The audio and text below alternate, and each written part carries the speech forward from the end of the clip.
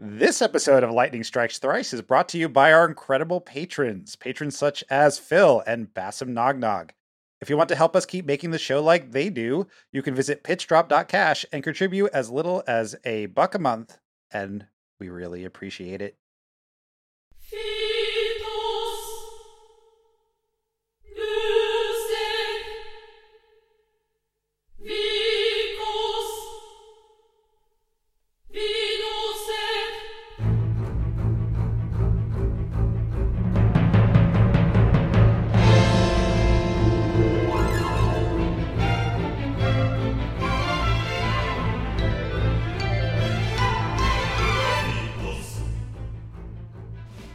You are listening to Lightning Strikes Thrice, the JRPG Games Club podcast that will talk about you in the past tense after you die.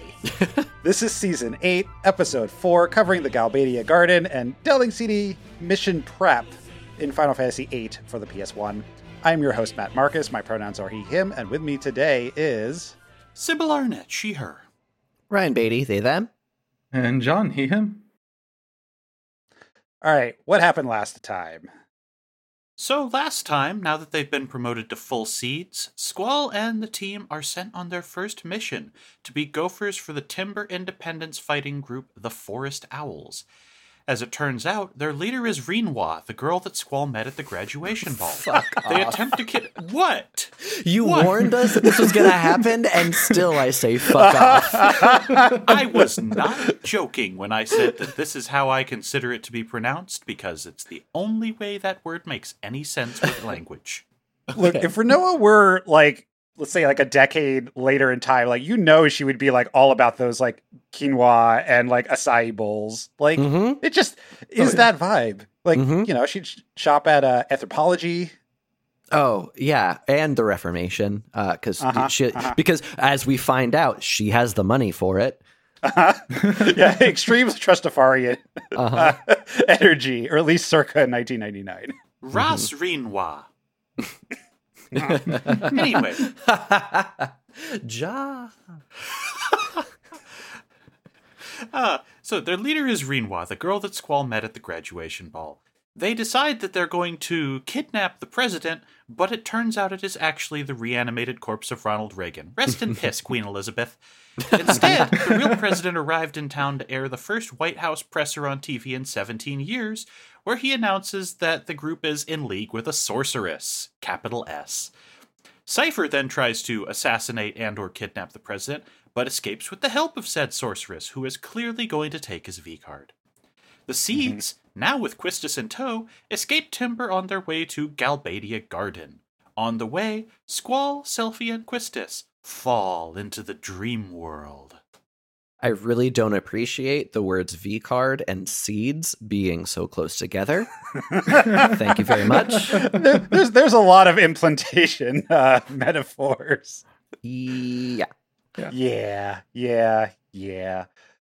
gotta say, though, now I can't not think about the Forest Owls being the glamping of terrorism now. Oh my god. That's a thought now. It's out in the world.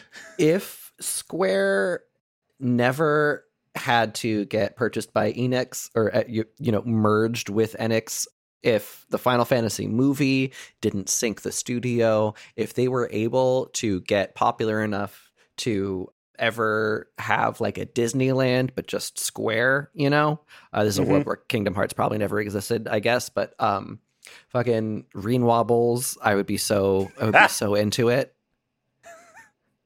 What were they ever brought her back? I really couldn't find any canonical pronunciation from a cutscene or anything. It's gotta be Rinoa. It's gotta be Rinoa. That's the only one. Yeah. Is she in any of the fighting games where they have voice acting? Yeah, she's in Dissidia. Is she in Dissidia? Okay, I'll look that up later.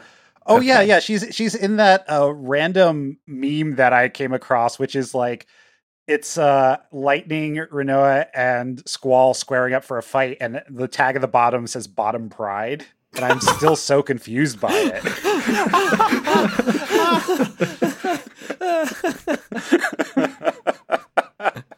Amazing. Because I mean, for one thing, that definitely sets up and then they were both bottoms situation. Mm-hmm. So, Laguna, Kyros, and Ward in Dream Flashback Land are now currently in a continent called Centra. They are lost, but they head towards a strange oblong object that looks like it's being excavated out of a bedrock of turquoise. On the way in, they are ambushed by Esthar soldiers who look way more technically advanced. Laguna is still a fucking goofus.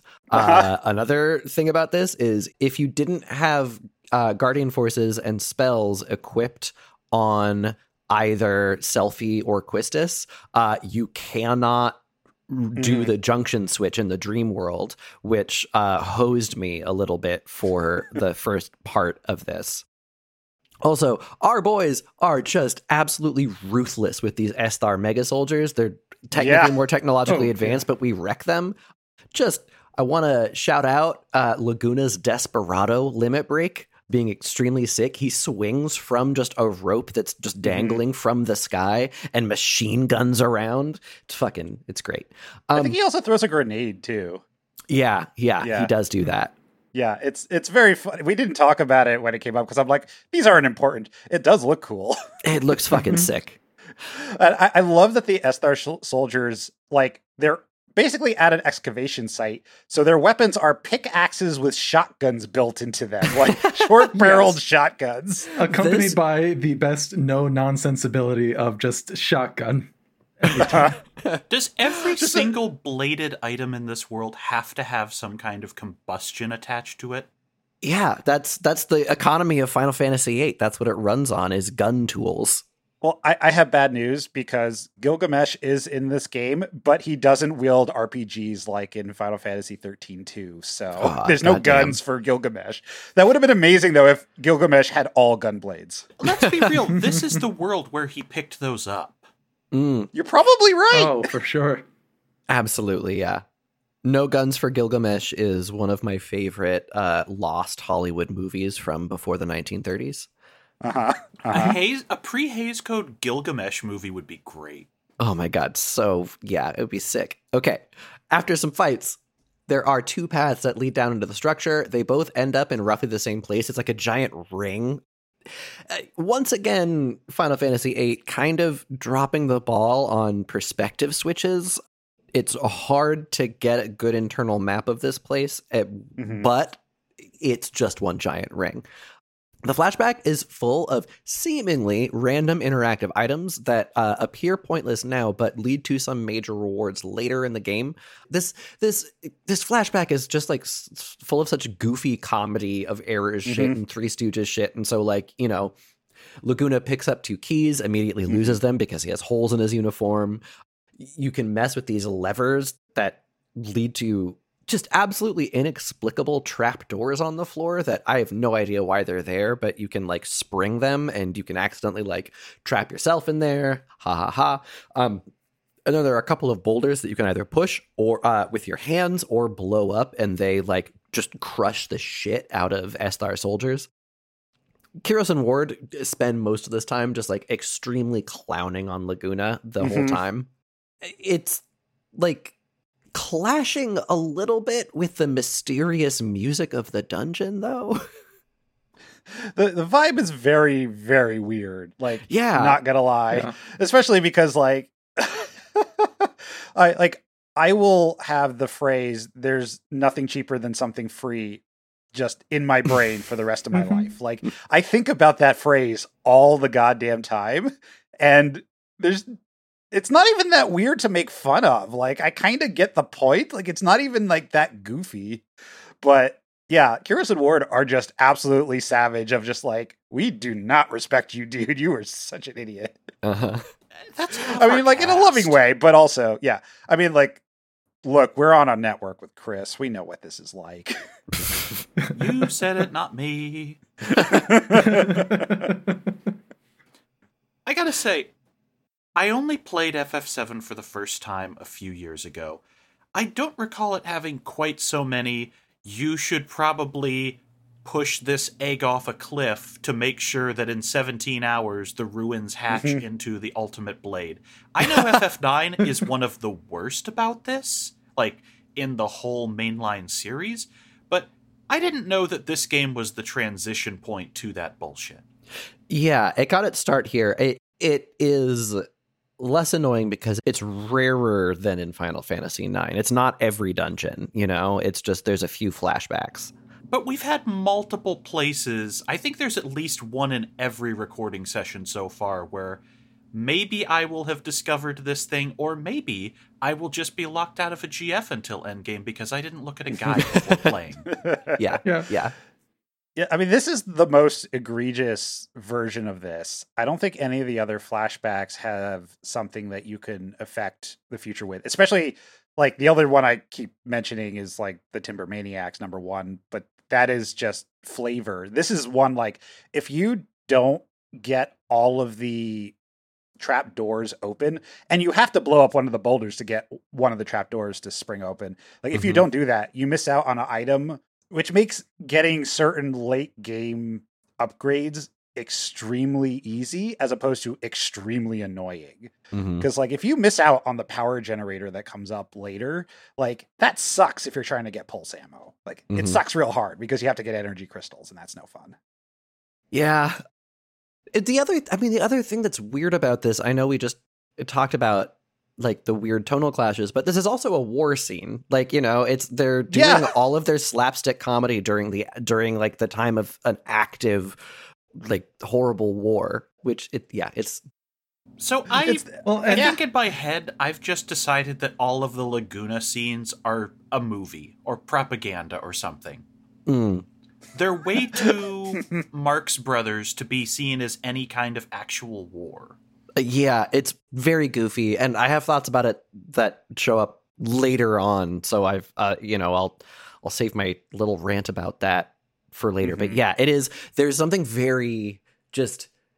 Yeah, I'm like squinting my eyes suspiciously at all the Laguna stuff because it feels so off in some certain ways. This one in particular feels like the goofest portion of the instructional video, the military instructional video. Does that make Squall gallant? I hate to say kinda. it, but yeah. Yeah. Huh. He does. He like follows orders and carries out his missions, even though he's, like, don't look at me. I'm a loner. I understand that I need to be alone, little punk-ass punk. But, he does his job. He hasn't gotten a single leg cramp. So remind me, it's been a minute since I played this section. Is this the first time Laguna mentions the fairies? And you get one of the dialogue options where he kind of goes, I'm feeling something weird here. So I think it comes up when they're talking about the map, maybe, like when they're lost at the beginning. I don't remember anything about that. I definitely haven't flagged anything about fairies. Yeah, okay. I remember he was talking about a bad feeling, and you got a dialogue option there. I don't know which path. Yeah. I think I might be thinking about the Windhill one. I'll probably cut all this out because Laguna seems like the kind of guy who would do ketamine before going into a battle. It's more like ketamine is happening to him. Oh, okay. So he works for the fantasy CIA.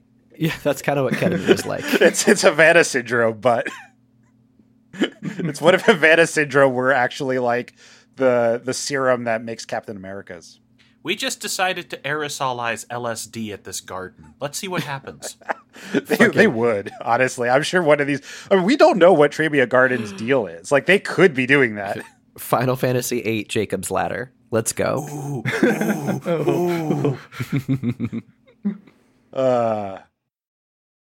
So eventually, after wandering through these caves for long enough, we make it to a cliff and are forced into a battle with a pair of stronger Esther soldiers than we've previously faced. Still not too strong, though. They're not very strong. When you're finally down to the last one and defeat them, they will then hit both Kyros and Ward with an attack called Soul Crush that will leave them down with 1 HP just on the ground. And after the fight, Kyros and Ward are both down for the count, cannot move. Ward is straight up saying, it was fun, you guys," as if he's about to die again, as in a movie. And Laguna reacts to this by just trying to tickle him. Because that's like what the soldiers Gucci Coup do. attack or something. It's real Yeah. As silly. like as a way to like rescue him, as a way to like be like, "You're not dying on me, Gucci Gucci Goo." Yeah, sometimes you don't have the pedals and you just got to bring out the claw. So Laguna, after applying these tickles, sees Galbadia ships in the water below the cliff. So he decides the best thing to do would be to throw his injured comrades down the cliff into the water and jump in after them. But instead of making a nice clean dive into the water, he chickens out at the last second and ends up falling down the cliff, smacking his head on the rock on the way down. Is Final Fantasy VIII just trying to do Doctor Strangelove? Is that what's happening? Like they're just like trying to go for war farce explicitly? That's maybe. I don't know. That's too much credit. That's too much credit. I would not. I think it's just Laguna is this way, and they want to, front load that because of the contrast he has with Squall. I really think he's just some kind of actor in propaganda films. Like he's a Jackie Chan.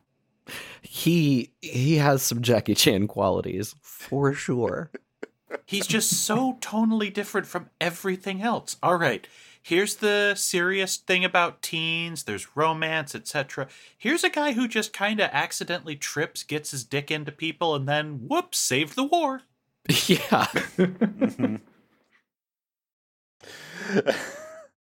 This is so funny considering you don't know what's happening. Right. No, in the yeah. future, actually. That's why I'm like, it really does seem like that, doesn't it? Really does seem like that. Oh, God. Anyway. He doesn't know. Sorry, I've never Wait, played John, this you game played either. this whole game, right? No. Oh, okay. I've Then just gotten just to keep listening the to end the of show this or keep one playing yesterday. along. Okay. Oh, boy. No. Ryan and I are laughing to ourselves. So the passed out seeds wake up. Selphie is concerned about what they witnessed. They're like, "Oh no, Mr. Laguna's in trouble." But there's no time to dwell on this. Mr. Laguna. It does sound weird when you say it like that. I don't know why. I'm now going to be convinced Selphie is a hobbit. Why not? Self-wise gammed he. God, there's some Lord of the Rings ass creatures that are coming up. Yeah. For sure. Oh, yeah. But anyway, there's no time to dwell on this because they are still in an emergency situation. Once you get out of this little scene, you're back on the world map, and Galbadia Garden is right there. It's just a big red version of Balam Garden, essentially. It looks like a Coliseum, is actually kind of the vibe I'm getting. Mm-hmm. So when you enter, the camera hovers down from the sky on like it was a crane shot. And we see groups of G soldiers and G soldiers in training flying around in these personal mech suits. And I think the suits look cool. They I'm not sure like the best way to describe them, but they have like a big fan in the back, and that's what they're using for lift. They It's kind of like a hovercraft. Yeah, they reminded me of the like 9S's flight suit in Automata a little bit. Yeah. The way it straps to the back. Yeah, the only thing that doesn't make sense, it's like how they're exposed on the front. And it's just like, you just shoot them in the middle and then they die. Shoot the fleshy bits. But yeah, this really front loads that like, okay, Galbadia Garden is way more industrial war style, Right. fighting. I do kind of love the idea that this also means you can just pick and choose what style of mercs you want to use. Right. Yeah. Yeah. It's And a then- buyer's Like, here's the market. menu. Oh, we want the ecologically friendly ones. We're not going to go with Galbadia. How about we go with those weird amnesiacs? Uh-huh. Yeah, sometimes you just bring all of your child soldiers down to the farmer's market for a Saturday. Someone examining Squall's teeth. God, Oh I'm just my thinking God. about PMC greenwashing right now. You realize that happens in real life, right? Oh, I mean, I haven't thought of absolutely. I'm sure it has. I just haven't seen a very blatant of like, we're good for the environment while also murdering people. As soon I mean, as I'm granted, done also, reading this next segment, I'm going to go find you some of the ads. Good. I mean, look, I live in DC. I see ads for Lockheed Martin and like other weapons makers, like Oh making no, I'm missiles. literally Like, talking PMCs. I'm not talking, hey, Raytheon loves the queers. I'm just used to seeing ads for missiles in the metro. Like that's a thing because the Pentagon is on, the metro paths. Yep. Anyway, so at the front gate, everyone marvels about how different the place is from Balam Garden. And Selphie in particular says, like, it's so quiet, and Squall responds, I like it, which I think is a really fun touch and makes a lot of sense. Quista says that she'll go fetch the headmaster since they had met in the past, since, she's a seed already and she's already, like, done some missions. Or, well, I don't know how would. Now that I think about it, they're probably fighting each other. Like, the context for how they know each other is not explained, and the more I think about it, the more it breaks down. Mm-hmm. But anyway, if you head in, there's an announcement on the PA system that the Balam seeds should head to a room on the second floor. If you don't head in, you can explore the garden at this point, and you find out that not only on the outside is it like a much more militant kind of vibe, but also on the inside, all of the students are extremely cynical and smug. Mm-hmm. They have kind of like nihilist, extremely PMC vibes of like, I'm a soldier. It doesn't really matter what the fuck happens, because they already think that the sorceress is just totally controlling President Dealing in order to take over the world. And also they're like really sarcastic about it. They're like, well, figures, we might get kicked out. We might not. We might get like, massacred. We might not, whatever. Zell says at one point, seems to me like there's a whole bunch of losers here, which is rich coming from Zell. And then also representation points that, it's like, what is it? Hire more disabled mercs. Discord might eat that, but there's a garden student in a wheelchair at Galbadia Garden, the most militant academy. So, representation win. Is this where we have to start discussing Starship Troopers by Verhoeven? Oh, it's every instructor missing a limb minimum? Yeah, right, exactly. Mm-hmm. Yeah. Like, we do run into students at some point that are like, oh, I hear the sorceress is going to make Garden her base. We should probably get the fuck out. That seems bad. Yeah, that's at the train station. Yeah, that's at the train station. Yeah, it's not in the actual garden itself, but they are garden students. It is interesting. I find that a lot of the garden students, their outfit looks like the seed exam uniform, pretty much exactly. Yeah, it's also funny that the faculty, their faces are obscured by their headgear, but instead of like the weird like plate veil thing from Balam, it's just like a military helmet instead. Yeah. The other thing is that in one of the gyms, there's a Mutant League hockey reference where the hockey team is about to go up against some mythical team that has like monsters in it, and they're like, oh yeah, they like play really violently. We're really afraid to play against them. Great. First of all, Space Jam reference in my JRPG. No, I didn't think it was Space Jam. I thought it was Mutant League Hockey. Okay. Yeah. Which is that a franchise that I'm unaware of? Oh yeah, Mutant League Sports was like a Genesis sports but it was series. By EA. So why the hell would that be a thing that Square would reference? Who knows? There was a Mutant League Hockey and Mutant League Football cartoon around this time too. What? Yeah, there was a Mutant League cartoon. It was seasons. Great. Uh-huh. I can't believe that they explained something that happens later. That seems really goofy if you don't have this context, but even is goofy anyway. Right. Yeah.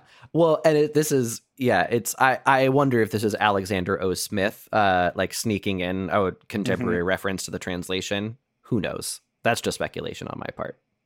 Would it be contemporary in 1999 or 2000? Oh, yeah. Actually, that's a very good question. Speaking of other downer news, it turns out once you meet her at the room, Quistis has some bad stuff. The Galbadian government has made an announcement that they caught Cypher, sentenced him to death for aiding a sorceress, and murdered him, like a dog. We get to sit in this moment for a while because everyone reacts to, wait, people die when they are killed? Very poorly. And Quistis tries to make her feel better, saying, Cypher was probably prepared for it. He's been a fuck-up for a long time. He must have known how this would go. But even Zell, who was not the fondest of Cypher, is upset because, he was one of us.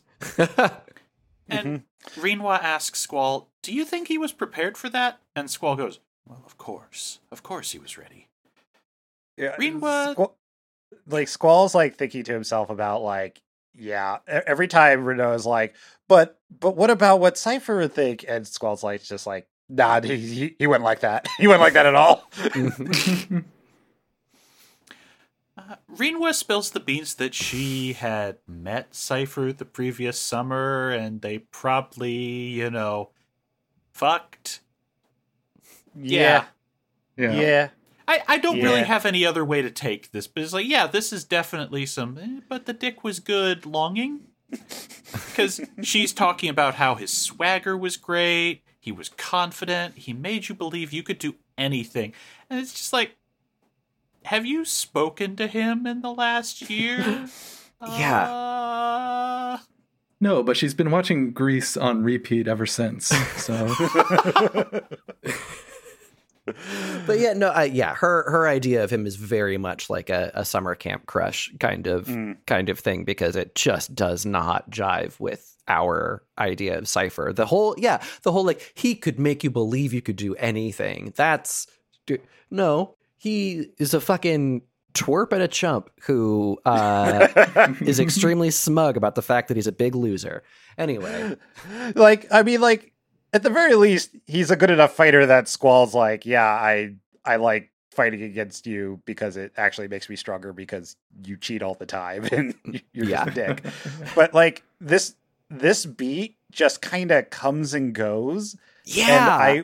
And they needed to add a scene of the two of them showing their rapport, because I need to see Cypher do that. Part of me believes I could see how that happened, right? Or how Rinoa could imagine, come away from that relationship being oh yeah, that guy was cool and confident and whatever. And it's no, you're a teenager and you don't know what actual non-toxic masculinity looks like. And it just doesn't happen. It's also funny that Selphie was was he your boyfriend? And she's no, but something like that. It's just no, you weren't. It wasn't a real thing. It was a hit it and quit it. Yeah.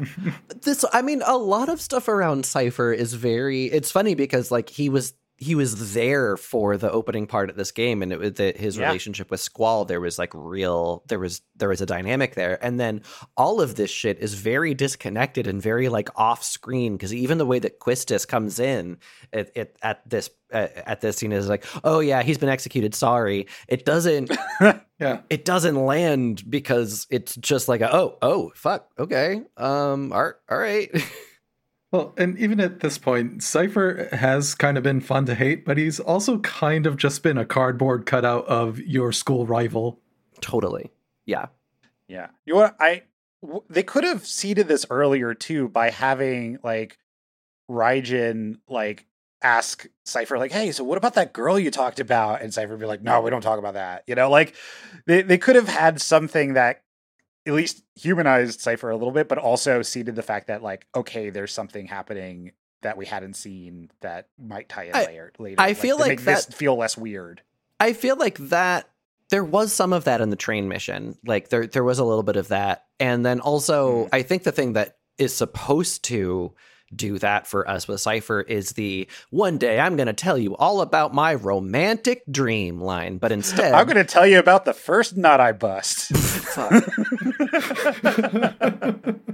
That is romance to a lot of teenagers. Yeah. So Squall, meanwhile, is lost in thought. Hearing everyone talk about Cypher in the past tense starts to freak him out a lot. He thinks, Cypher, you're just a memory now. Is this how they will talk about me when I'm dead? No, I won't have it. And then he says out loud, I won't have it, and does his little confident arm chop thing, or the swipe. And then Selphie notices Squall's expression. That's when he bursts out with it, and then he runs out of the room. Yeah, you have to imagine everyone's just like they're lost in their own thoughts, and then like Sophie looks over and goes like, "Dude, like you seem to be taking this hard." Like God. she says, like, "Are you mad?" And then he like bursts out like what seems like a non sequitur to everybody else and runs out of the room. Mm-hmm. Some things I want to call out here that I thought were great.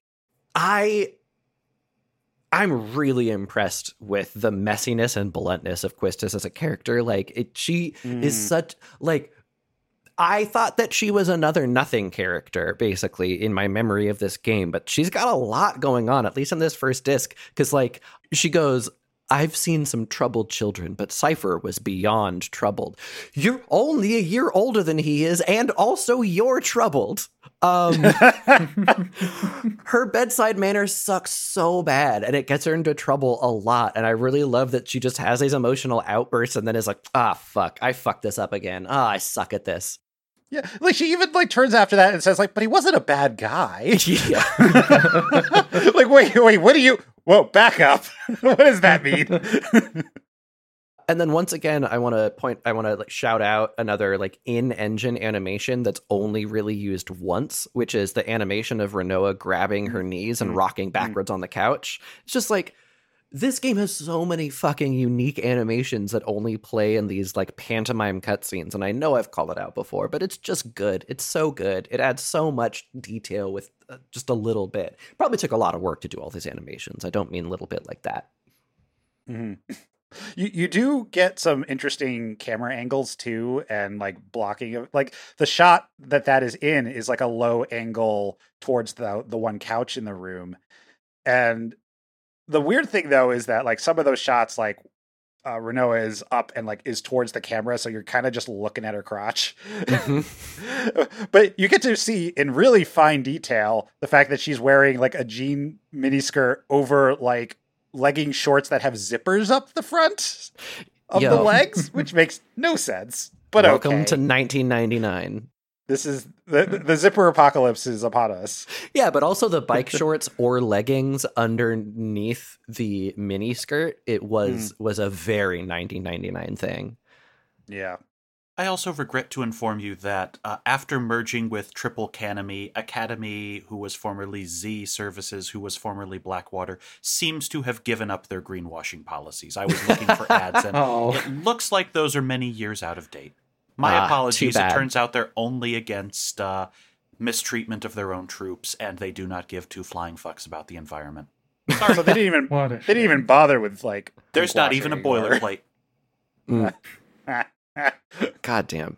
So, right, there were two other, I'm sorry that I keep like going backwards a little bit, but there were two other little details that I wanted to point out from traveling around Galbadia Garden.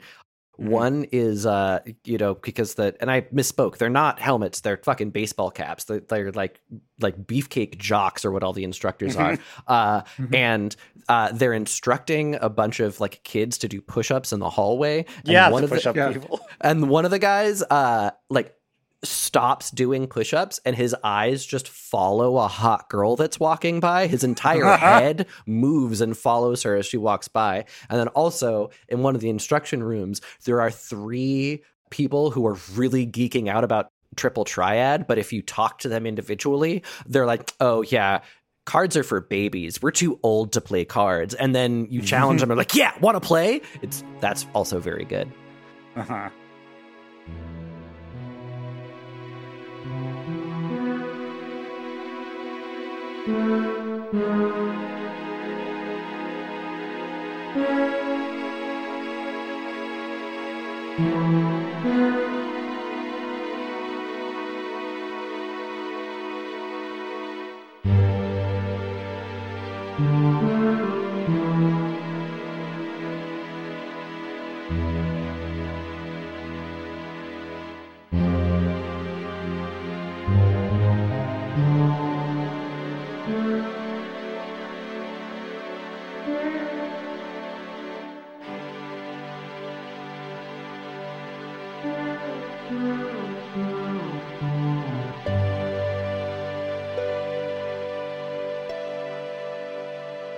So if you head back to the courtyard, Raijin and Fujin show up and they talk to Squall. They have been given the extremely important task of giving a message to the headmaster, which they have already done. They ask about Cypher, and Squall gives them the news. Both rejected immediately. Fujin, with her, just single-word responses in all caps, just says, lies! And they say that they're going to head back out and look for him. On the PA, we hear the Balam Seed members, plus Rinoa, get called to meet out in front of the garden. Assembled there, Rinoa says that she will pretend to be a seed just to keep things simple, because apparently gardens just have zero infosec, which I don't believe, but whatever. No, I believe that. Fair, okay. Imagine the IT guy for a seed. Oh, God. Yeah, you're right. Definitely one of the IT guys for a seed showed up in Venezuela to try to do the coup and just completely botched it because he thought that he was a tactical genius because he's an IT guy for a PMC. Actually, you know what I just realized? Cypher is definitely the IT guy for this division. Prove me wrong. I just realized now that, the whole Rinoa, not getting the salute right or her timing being off for everything, that kind of mirrors the mini game from Final Fantasy VII. It does. Yeah, where you're pretending to, be part of the military parade. Mm-hmm.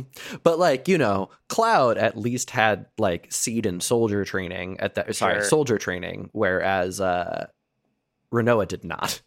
Yeah, but talk about custom animations, because she will look over, see that she's not doing the salute, and then does mimics the salute and stuff. Yeah. So a car drives into the scene, from which emerges Martin, the headmaster of this garden. He tells them that they have received word from Balam that they are going to conduct a joint mission. For this, they will need a sharpshooter, and we are introduced to Irvine Kineas. This fucking guy. Yeah. The biggest cloud of our party. Oh, yes. God. It's like this game is just trying to escalate everyone who is not Squall. We have one professional military guy, and then a rom-com around him, his shonen rival who is dead, and now we have Zell and Irvine competing for that role? Yeah. Oh, God. Yeah. He sucks so bad. I love him. He sucks so bad. He's so shitty. He comes in hard with Cowboy McShoots vibes along with a side dish of sexual harassment. That's everyone in our party, though. That's fair. But No. I mean, Squall at least knows some boundaries, right? Squall is the only one. But again, he's the only person who I believe has actually had military training and listened. Mm-hmm. I am also pretty sure that Squall does not know what sex is. Yeah. At this point. Is that like junctioning? They both do sometimes involve GFs. Yeah. God, I love, he calls us rubes. This guy fucking. Yeah. No, and okay, I won't spoil it later, because you don't even have two hats to each of you. How can you be soldiers? But I love the whole his intro cutscene has the butterfly fly down onto his finger, and he does the finger guns to it, and he's such a fuckboy. He's such a fuckboy. Absolutely. So the fuckboy sizes up the crew and gives them all a bit of shit. Martin hands out the orders to Squall and just leaves. And the orders are very simple. Assassinate the sorceress. On the way out, Irvine will say that they need to select the battle party and suggests he be paired with Selphie and Rinoa. And we get a weird look at the camera lineup to select our party. Squall can accept this choice or pick the party himself. If he picks, Irvine complains because he's going against Irvine's plan. And if Squall says yes, he has a little sarcastic, "Sure, go have fun." Which motivates Selphie and Rinoa to play flirt with Irvine. I didn't choose his choice, so I didn't see this scene. This is... Oh, you should see this scene. It's they did what? Yeah. Yeah, I guess they flirt with Irvine off the bat. Yeah, well, they're both like, we're gonna have fun with it, and they both like grab both of his arms, and Irvine is like completely into it. Mm-hmm. Mm. That's exactly why I was going, sexual harassment core. Uh-huh. Yep. And then Quistis was like, oh, well, I guess I'm stuck with you, Squall. I guess I'll flirt with you instead. And Squall's like, Jesus Christ, again? Yeah. He's like, ugh, leave me alone. It's almost like he tries to yank his arm back. Fucking Irvine is a sorry you're offended edgelord as well as being But this whole episode and a lot of the next episode, like the game's message here is don't put a sorceress assassination to prevent a global dictatorship in the hands of 17-year-olds. Maybe don't have 17-year-old PMC veterans be so crucial to world events. Maybe that's a bad idea. Mm-hmm. The thing that sucks so much about him too is that like he's not simply shitty. He's shitty with intent and knowing that he's being shitty to get a rise out of people. Like he specifically will say, if you talk to him at some point, it's like, just to, you don't have to take me seriously. I'm just saying shit to rile you up. Oh God, I hate people like that. I'm just like, I'm right I have here. A dark. I'm talking about you. You're different because you're trying some like gleeful emotional violence, which is at least more fun. Yeah, I'm not going to say that I lead in on, am I too much for you? No. I'm just going to instead watch your faces as I speak.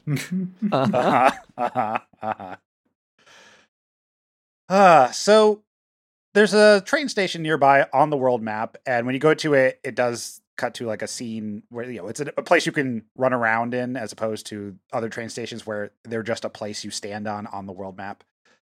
And you can overhear some chatter from the other students talking about the sorceress taking over the garden.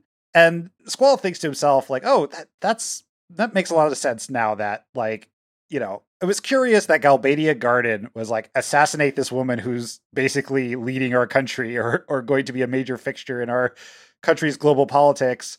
Like, why would they be motivated to do that? And it's like, oh, if she's going to just take over the joint, yeah, fuck her. Like, just put a bullet in her brain. We don't want that. Plus, also, she's a sorceress, so she's bad news.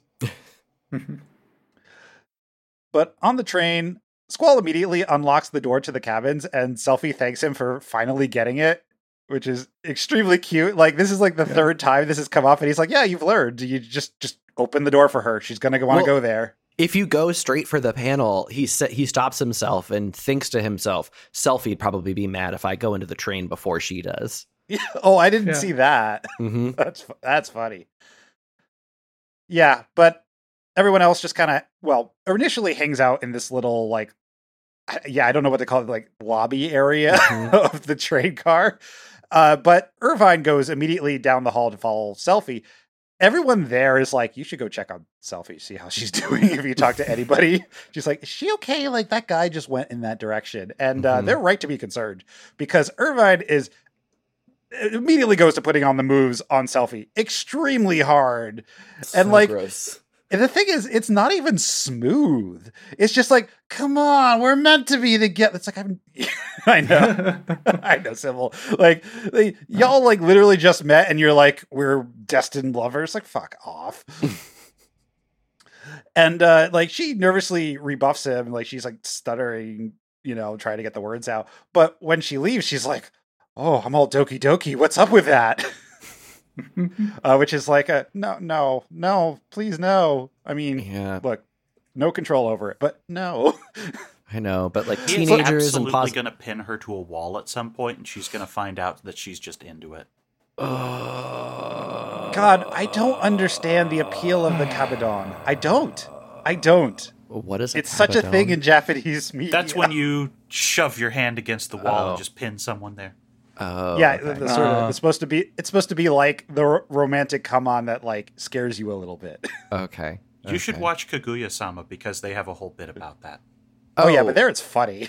Yeah. There they play it because it's like, that's stupid, it would never work, and then it somehow he's just such a creep, and I just want to write it off as like, oh well, it's being a teenager and positive attention and all of that, but like, grosses me out. Honestly, this all gets worse when you think of how later on in the game. Just think about think about the basketball court. Nope. No thanks. No thank you. No thank you. See, when you say basketball court to me, I just think of System Shock 2. Oh no, So, I was fair enough. I'm imagining a rumbler fucking with someone in the dark. Yeah, no, it's not. But yeah, just imagine this scene knowing the asymmetry that's going on in terms of what they remember. And it makes it 1,000 times worse. But yeah, once you leave Selphie and go follow Irvine back to the main area, he's now putting the moves on Rinoa in the same manner. And she literally runs away from him to the other side of the car. Mm-hmm. And Quista scolds him. But Irvine just goes on this like bullshit justification thing of like, I'm so lonely and stressful because I'm a sharpshooter, and no one understands just how much pressure is on me, and just leave me be, let me be who I am. And it's like, go fuck yourself. Yeah, my notes literally said in all caps, "Shut the fuck up, Irvine." But Zell surprisingly doesn't say anything, but he does punch the floor of the train, which shakes it so much that the conductor makes an announcement over the PA being like, "Hey guys, don't worry about that shake. There's nothing wrong with the train. We're just gonna keep rolling." And then the scene fades to black. And the conductor says it twice in a way where I'm convinced something is very wrong with that train. I don't know. We may have just gone full Shonen Jump with these kids. Oops, I got a Naruto punch, shook the whole train, caused a minor earthquake. I can't rule it out. Could see Zella's as Saitama type. These kids come from Anime Teen Academy, the one where they don't teach you military discipline or how to use weapons. No, they instead teach you, shove a thing in your brain so you can start summoning the elements. Did you know if you listen to the Cosmic Whispers long enough, you can get more items out of things? Yeah, it's true. Don't question that. Seriously, think about what they're actually think about what those skills mean. It's terrible. I know, yeah. And then they lead to memory loss, allegedly. And then half of them are about a card game. Yeah. This school's teachings explain Cypher this guy took 4 more years of this than everyone else. And as a result, he doesn't know his own last name, but it turns out that he can actually just beat you sideways at 7 different kinds of wizard poker. Cool. This is. Do you think Final Fantasy VIII ultimately comes down as pro or anti charter school? That's a good question. I think we have to see a third garden for me to figure out. Yeah. Oh, okay. You'll see a third garden. You'll see the third garden. Right now, it's 50-50. Yeah, but sure. I'm very curious. Mm-hmm. So the train arrives at Delling, which is a very Paris at night, bootleg Arc de Triomphe waiting for us city, and we are told that we will meet at General Caraway's mansion for the mission briefing. Hey, I think we're doing a military coup. Yeah, we might be doing a military coup. Just real briefly, okay, yes, there are some scenes, there are some buildings that are very Paris at night, and there are other buildings that I cannot understand what the fuck aesthetic Delling City is trying to go for. It is very aesthetically confused. So it's like we have, this arc and we have the presidential suite, and then we have what, looked like fake Germantown shopping arcade that would be in Leavenworth, Washington. And then we have it's just then a huge jumble once we get into the city proper. I think that Delling City is ugly and confused. It's an architectural potpourri.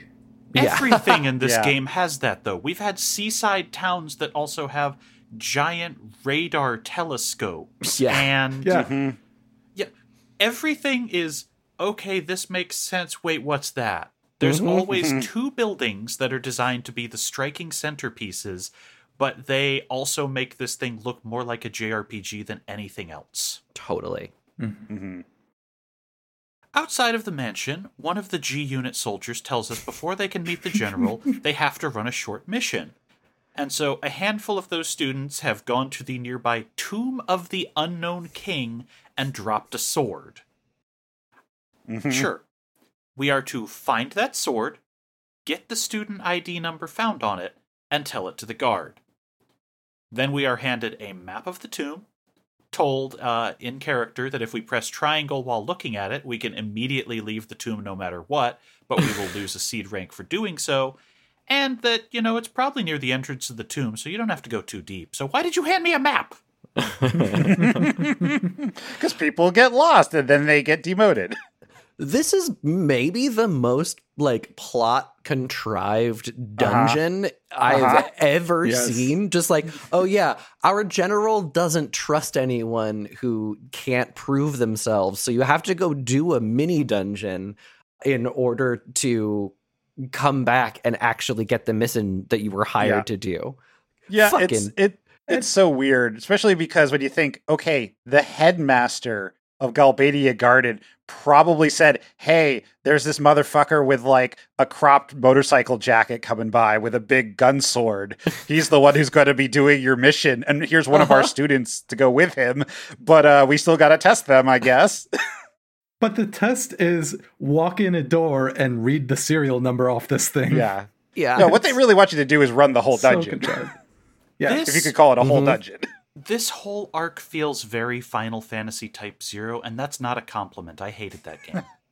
But it reminds me, especially with the Cypher bit, of the fact that one of the weirdest details about that world is when people die at the military school, the fal'Cie that runs the place decides that it will erase their memory from everyone around. So they all carry dog tags that you need to bring home to remember they existed. This is a real thing. If you see a guy die beside you, a fucking crystal demon is going to immediately make you forget they existed. So you're just oh, bodies. Fucking wild. Man. That's a thing in deck. So this feels hey, it turns out we are down someone in the records. Can you go get the sword and tell me who died? That's what I'm interpreting this as. I feel like this reminds me more of the Golden Sun boat side quest. That's most of the game. Right? This is completely unrelated to the plot, but you have to do it and we're going to crowbar it in there. It's just, this takes, if you want it, it takes 2 minutes to do. Are you aware that Golden Sun is one of my most hated JRPGs of all time? Oh yeah, we've talked about it on the show before. I thought so. Okay, cool. Yeah. Fucking I didn't mean it to trigger you, Sybil, but if we really want to just do a Hell season, let's all talk about Beyond the Beyond, the worst Camelot game. So, you can head out of the city either on foot or by renting a car if you just want to skip some encounters, and head out towards a cliffside where the tomb is. When you arrive, 2 Galbadia students will run out in a panic shouting, "Float!" So, okay, that's not a hint for anything. But if you want, you can just find the sword, which they weren't lying, it's right next to the entrance. The student ID is randomly generated because Square Enix was very famously aware of game FAQs at this point and was starting to try and find ways to get around it. Again, see Final Fantasy IX. And you can now leave, but there is an entire side quest buried within. Yeah, the randomization of the number is one of those things that the speed run has to work around. It's one of the reasons why they have to keep an eye on the seed, but it's still guesswork to get the exact code. Ugh. Yeah, it's you can get 2 out of the 3 digits right if you know where you are in the seed. Okay. I just have to say, 2 schoolgirls running out of a dungeon yelling "float" is JRPG camp to me. It's just there's no reason for those girls to know what the fuck float is. Come on. How? Yeah, well, maybe they actually took lessons about magic. Yeah, maybe. Or maybe they just broke out of a Stephen King novel. Cute. Also, this is making me wonder, what How long does float last, and could you use it to just... Does that explain anti-gravity tits in JRPGs? You just cast float on yourself for a day and you don't need a bra? I you know what? That's canon. Let's go with that. I like it. I love it. Until some ne'er-do-well comes across and casts gravity. This explains why everyone is called Grandma at 25, I guess. Yeah. So, don't be like me and forget how the car controls work and accidentally back into Dealing City immediately, because it returns the car and you have to rent another one. Yeah, it costs like 3,000 So gil. I did that with Chocobos in FF6. It sucks so bad.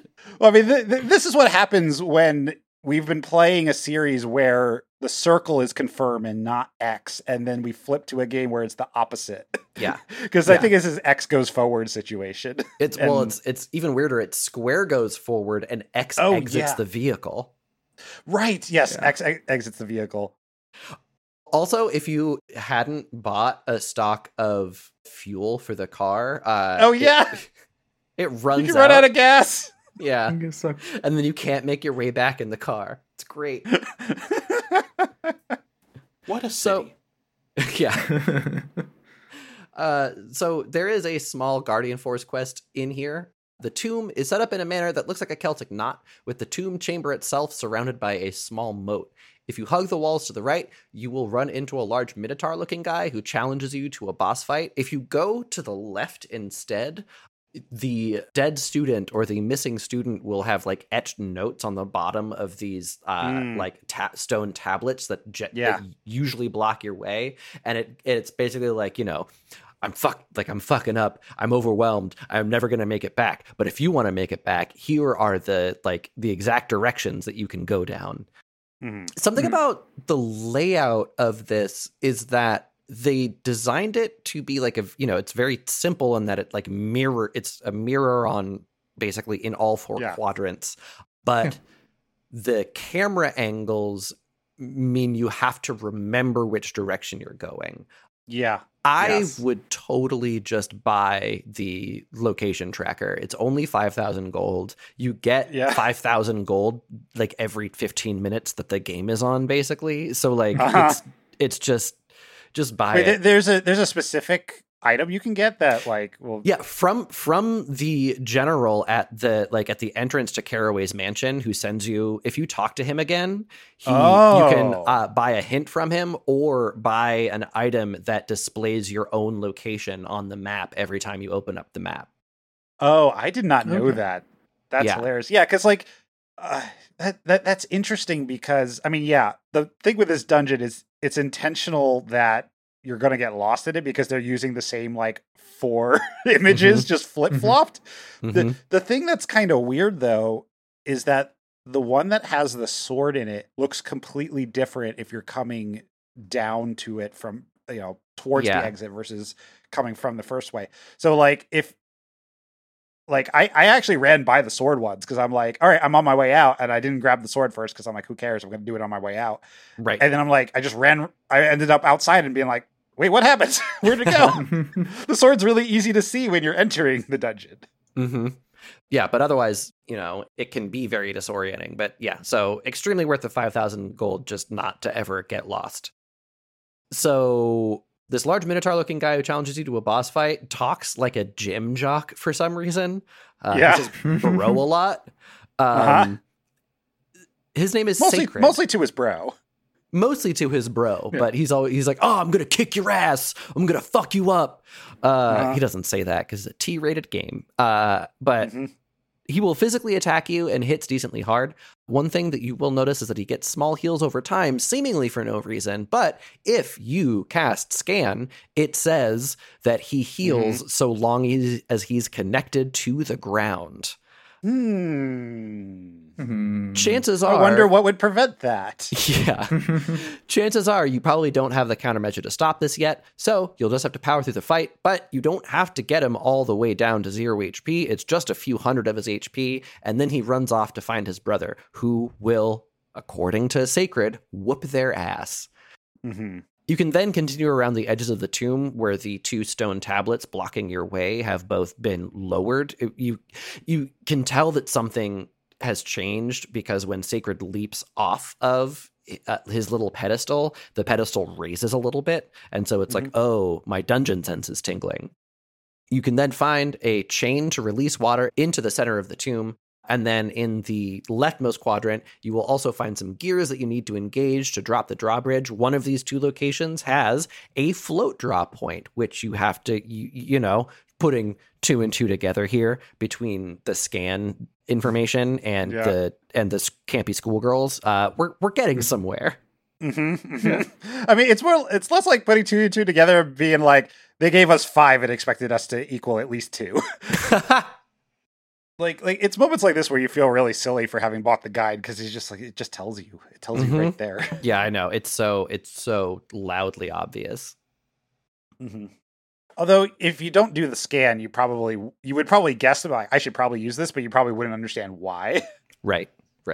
It'd just be like, oh, this works, okay. And then you find out later, oh, it's because they're Earth element. Yeah, through this entire thing, I didn't put any of that together. So I ended up just assuming, oh, his brother's healing him, right? Right. They'll just kill him. Oh, it's brotherly love. Exactly. So now with all the interactables interacted with, you can access the center of the tomb. Your big boy Sacred is there, and he calls for his big bro's help. This summons a much smaller Minotaur of, I believe, the same model. Named creatively more or less Minotaur. Yeah. So Sacred eggs him on to fight you, and they begin the battle. So if Quistis is one of your party members here, one of the first weird internet famous phenomena that I started following was this woman who claimed to have slept with a whole bunch of famous rappers and would give capsule reviews of their penises. And the most memed about one was just one word, and it was Nas. Small. And, you know, I don't like to small dick shame at all. But that being said, that is just poetry to me. Anyway, Quistis will just say ellipsis, surprisingly small once Minotaur gets summoned. It's fucking great. I think if Selfie's in your party, she calls Minotaur cute. Great. He's like a baby. He's a little baby. He's just a little birthday boy. Who hits like a goddamn truck. Yeah, for real. Yeah. So yeah, this is a similar fight to the first one. But now there are 2 of them. So if you were able to figure out all of the hints that they were giving you, now's the time to use float to decouple the bosses from the ground, which will stop all of their healing since they're both earth elementals. If you don't have enough floats, or if you then you can draw them from Minotaur. You can also draw life from that, so stock up on that. So easiest thing is to pick them up, beat up one, knock them out, then beat up the other. If you defeat Minotaur first, then Sacred, I believe, just gives in. Either that or I smashed him at the same time. Yeah, I think you were probably really close because I beat Minotaur first and I had a little bit longer to fight Sacred. Okay, makes sense. So both of them have a full party physical attack called Mower that does a pretty good amount of damage. So I ended up just throwing Protect on everyone and then just GF spamming through the entire fight, which worked out pretty cleanly. I discovered that Quistis's Limit Break Laser Eye has a really high crit chance on these guys because I did more than 1,000 damage to Minotaur in one laser eye attack, which I wiped the first time because I tried to go in with everybody low HP to try to limit break spam, and then I got I got hit with a mower and just fucking owned. Mower hits so hard. The thing is, they are not shy on throwing those out, and I'm playing. I set my battle speed to high. just to give myself a little extra challenge. And if you are doing that, like they are hitting you very frequently. They are. Yeah. The fact that there's two of them makes this fight harder than, it's like you could reasonably guess that they're trying to get you to come back later, which is weird because it's like half of the regular enemies in this dungeon are like go down in like a hit, and then half of them either have a gimmick like the Flan or have a lot of HP and defense like the weird armadillo that you can knock over. Yeah. Armadodo, that's what it is. It's a weird dungeon. It's also it's so weird because it's so like the layout is so simple. It feels like something that would be out of a much older JRPG, this whole thing. It feels like something that would be like a vertical slice at Space World or something like that. Yeah, for sure. Yeah, and the style of like the mausoleum, like the view when you go towards like where the king's mausoleum actually is, like it just has a very different like overrun like vibe to it that just doesn't really gel with anything else aesthetically in this game. Except for maybe there are some parts of Sentra that kind of had that same like grown over European stone vibe. And but yeah, like given the way this just kind of gets like dropped into the plot, like it just feels like this was a leftover bunch of assets or something from another game, and they're just like shove it in there. Let's just add like we need to add like half an hour to disc 1 before we close this out. So let's just put it here. So when the fight is over, the GFs join you and you get Sacred's card. And then afterwards, the giant coffin that they were standing on opens up and the spirit of the unknown king rises out, thanking you for freeing him. And like the actual image they show you, it looks like a goofy green skeleton that's kind of bopping around. And he's like, very it looks small. real silly. Especially given how huge that coffin is. Like the coffin is like the size of the car you probably drove over here. Like maybe bigger. This king was so unknown, they didn't know how big the body was when they built the coffin. I can't believe these fucking Guardian forces, their whole deal was just to sit on the coffin so that this dude couldn't get out. That's such a rude thing. They must have been so bored. Yeah, for real. And this like restless spirit, like he's probably like, I was your fucking king once and this is how you repay me? This is rude as hell. Yeah, like this kind of makes the whole what is a GF thing. Like it's the accumulation of like magic Gaia energy, right? Like if there's enough of whatever. Like so presumably these guys grew in here, right? They became aware of themselves in this like dungeon or like whatever it is, tomb. And I'm wondering like how did that happen? Like what because this is mostly water, right? Like it's just kind of like there's moats and shit. Yeah, I think it's like the stone. It's like, and the fact that it's on this crag, it's like, there was clearly this unknown king was sealed with a bunch of earth magic. Yeah. And that earth magic turned into just two bros who love to spot each other when they're doing loot sets. Using their enormous spiked maces as their weights. Barbells. Yeah, exactly. Yeah. Just they're huge. No, it's very funny too when you think like, okay, the king, after you let him out, is like, thank you. And he like ponders to himself like whether or not it makes any sense to bury the dead, because he's like, I was trapped in there, by the way. I didn't want to be there. And I wanted to join the afterlife, with the rest of the spirits. So like it would be very funny if there was like a backstory of like somebody in the king's court like wanted to do like an afterlife violence and like sealed the tomb. Right. And like stick to these two dudes on it and be like, I can't punish you anymore because you're dead, but I can make sure that you're stuck there. But apparently he was buried with the Minotaur's card because he gives that to you before he disappears. So he was buried with his last, instead of being buried with all his servants, he got buried with his best triple triad card. Well, and this also this implies that Triple Triad has existed for hundreds of years also. Uh-huh. Don't think about the metaphysics of this. This is just they wanted to give you a cool card, so they gave you a cool card. Yeah, but the inspiration for Yu-Gi-Oh.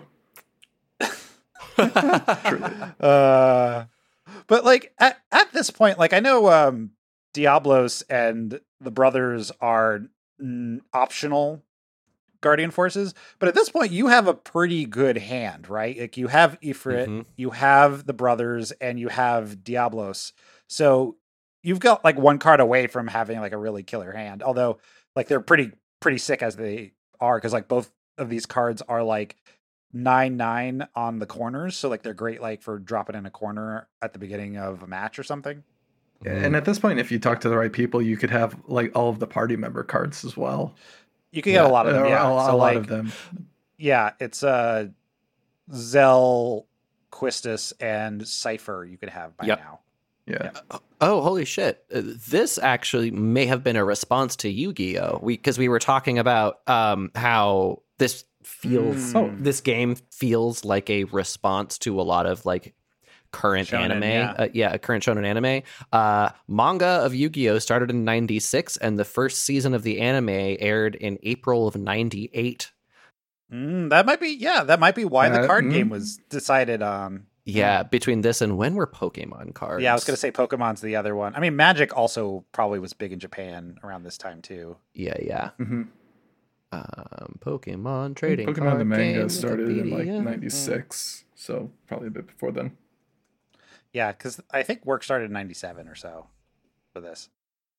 Pokemon trading card game first published in October 96. And then yeah. Okay. So yeah, CCGs were in the zeitgeist at the time when this was coming up.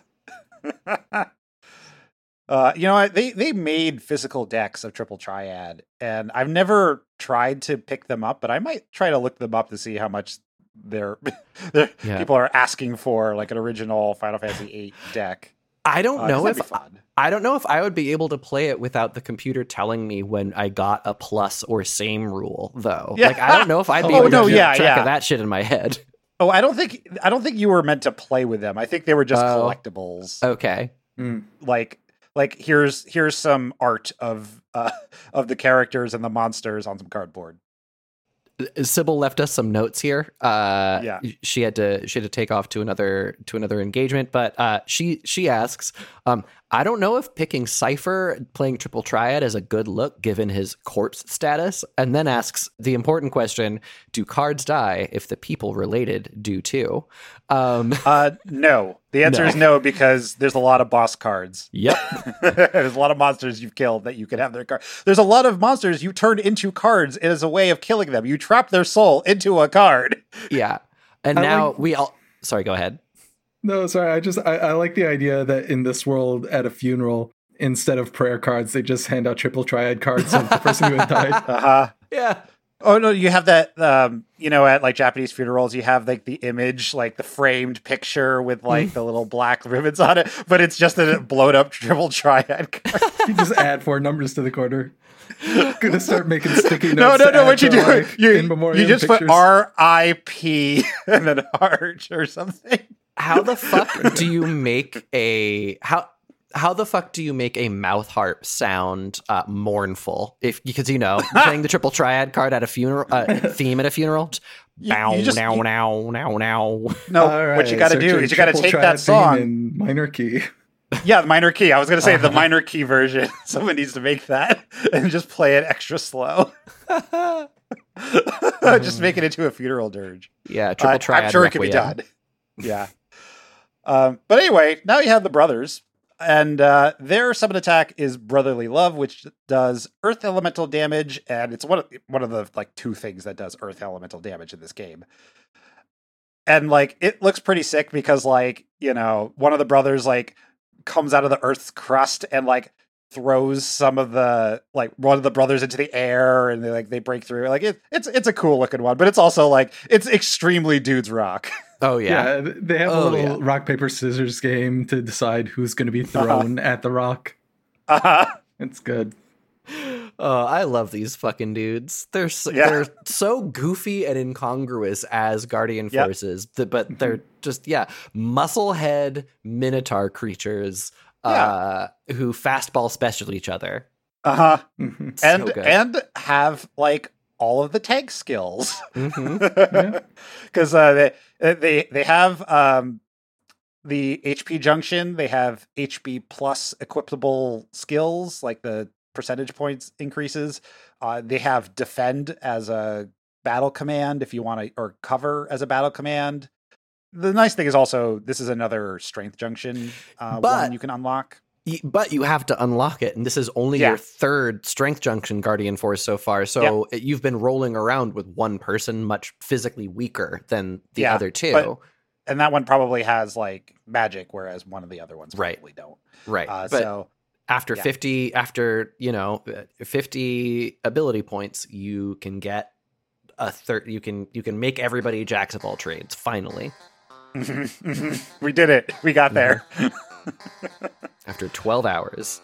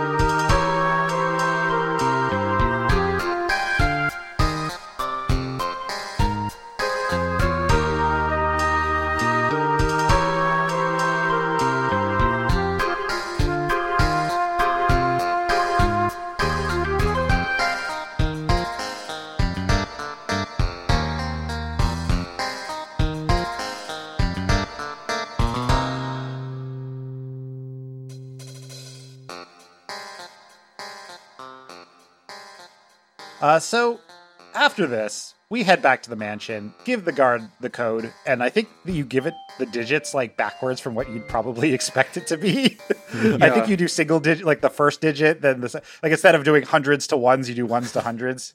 It asks you for each digit place, but one at a time. 100% screwed up the first time around. Oh, mine ended up being a palindrome this playthrough. It was 191, nice. So I fucked it up, but still got it right. That's very funny. That's good. But they end up in a lavish study where the team waits for General Caraway to show up. Rinoa loses her patience and goes to complain. She's like, I hate how he always does this. I'm going to talk to the manager and we'll find out why in a second. But, because she like leaves the room, turns around, comes back and says, "Oh, by the way, this is my house. I live here. This is my dad." Fucking just the. At first I was like, "Oh, serious Karen energy," and then I was like, "Oh no, serious. I have to go talk to Daddy energy." And I love what this game does with Rinoa so much because she's like a spoiled little rich girl, like military general whose idea of rebellion is joining an anti-government resistance faction. Like, it's just a phase. She'll grow out of it. You know, she'll go off to college. She'll mellow out. Well, and like it's so sad. This is for next episode probably, but it's so sad because like no one really takes her seriously, but she does take this shit seriously. It's like there are so many. The game gives you good reasons why the characters keep dismissing her as just like this spoiled, naive child, and she's like, yeah, but like this shit matters to me, and I want to make a difference, and it sucks to be so dehumanized all the time, and I love that shit, but like also. Oh, by the way, this is my house. Well, I mean, okay, but also remember that the other members of the Forest Owls call her Princess. Yeah, Like, they call totally. her the Princess. Yep. And now you know why, is because Yep. she is effectively royalty of this dictatorship. Yeah. And that does read a little weird, though, because it's like, okay, wait, they call her Princess. This area definitely had a king at some point. There was a monarchy, Mm-hmm. right? Mhm. And so, like, man, they just really love fascism here, right? Well, yeah, and it's gonna come back to bite them because sometimes when someone co-opts a fascist movement, anyway, fascist movements are bad enough. No one needs to co-opt them to be bad, but this one gets worse. I just love the idea that the Forest Owls, they're not trying to liberate for democracy. They're trying to liberate to bring back the monarchy. Oh my god, Oh. they're royalists. They're They're not royalists. Fucking also, like, Caraway Mansion kind of looks like Bowser's Castle from the Super Nintendo games. Yeah. So, Yeah. you know, Matt and I are playing with future knowledge, but my thought process this time, before I realized that I was playing with future knowledge, I went, then why is your last name Hartilly and not Caraway if this is your dad? Yeah. And then yeah. And then I went, and where's the mom in the picture? And we'll leave it there. We'll leave it right there. But somehow she goes back out of the door after she says, by the way, this is my house, and everyone has a shocked face. Everyone's doing the shocked Pikachu. And then she's like, she leaves and somehow doesn't run into her father, who just comes in right through the same door a second later. I know. Like, This door give it a is beat. a mysterious portal that functions in strange ways, Matt. Uh-huh. Yeah, it's weird that they're like, check out this enormous mansion. We're only going to show you one room and then make the cutscenes feel awkward because there's only one door in and out of it. Totally. Yes. Like, you could have just had another door or a reverse shot of the room where Caraway comes out of a different door, and Mhm. you would have been good, and it would have made a future section a little bit more fun to explore. This magic door. We need the Zapruder film that shows all of the different angles. The Zapruder door. But he waited for her to leave on purpose, because he doesn't want Rinoa to be wrapped up in all of this, because she's not a trained operative. She's just, she's an amateur terrorist, not a professional terrorist. And Zell straight up says, oh shit, the general's daughter is leading a resistance group against the government? And he's like, yeah, it's a bit of authority issue. So It's the good. phrase he uses. It's just like, it's a father-daughter quarrel thing. Like, it's not nearly as serious as she probably would be executed if they actually caught her and like held her to being responsible. Well, no, I think that's this whole thing is that if she wasn't the daughter of General Caraway, then she would have been caught and executed by now. But because of her connection, she's allowed to survive. I didn't even think of it Like that he's way. kind of Yeah, playing smoke screen for her. God, Yeah. just imagine the Forest Owls. They're basically LARPing because everyone is just treating them with kid gloves because they Yeah. know they can't kill them. Yeah. Oh, exactly. that makes so much more sense. hmm That's incredible, actually. I know. Yeah, it's the thing that she's trying to run away from is also her shield, which is just fucking real shitty. And now you know why, like, in that train car, like, her room just looks extremely lavish and has has like a place to like do her makeup, like a makeup station, and like all these like nice curtains and stuff. Mm-hmm. But anyway, by the way, we haven't talked about what General Caraway looks like, but at least in this version, he's got like hella Willem Dafoe face. Yeah. With like slick back black hair to go with it. He looks, he's for sure. Squall, for some reason, decides to get up in the general's face a bit because there's a chance that Rinoa's orders will contradict the general's interests. Caraway does not back down, but Irvine, who's just like sitting at the general's desk with his feet up like the Irvine that he is, gets everyone back on track. So here's the deal. There will be two teams, the gate team and the sniper team. The gate team will trap the sorceress's parade float inside the arch by dropping the gate, and then the sniper team will take the shot from a nearby building. They will decide on the teams. Squall takes the lead for the group and will accompany Irvin, and Quistis, Selfie, and Zell will be on gate duty.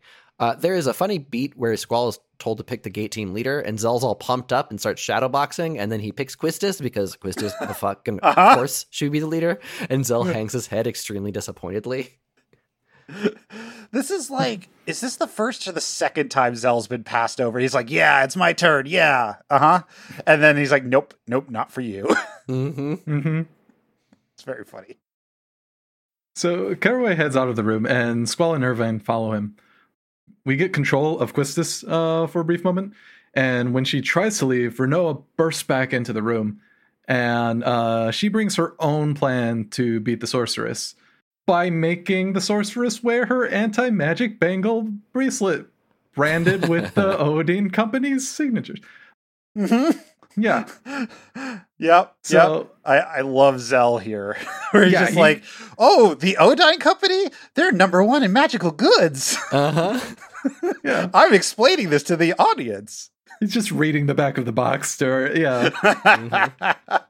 Oh, you know what? Actually, it would have been so funny if it turned out that was the company that made the hoverboards. Oh, yeah. Yeah. They built Float into the hoverboard. So Quistis questions her on how she will end up giving the sorceress this device. And when Rinoa responds, that's what I want to discuss, Quistis loses her cool and tells Rinoa to sit the fuck down and shut the fuck up. And she leads the seeds out of the room to let Rinoa just stew there in sadness.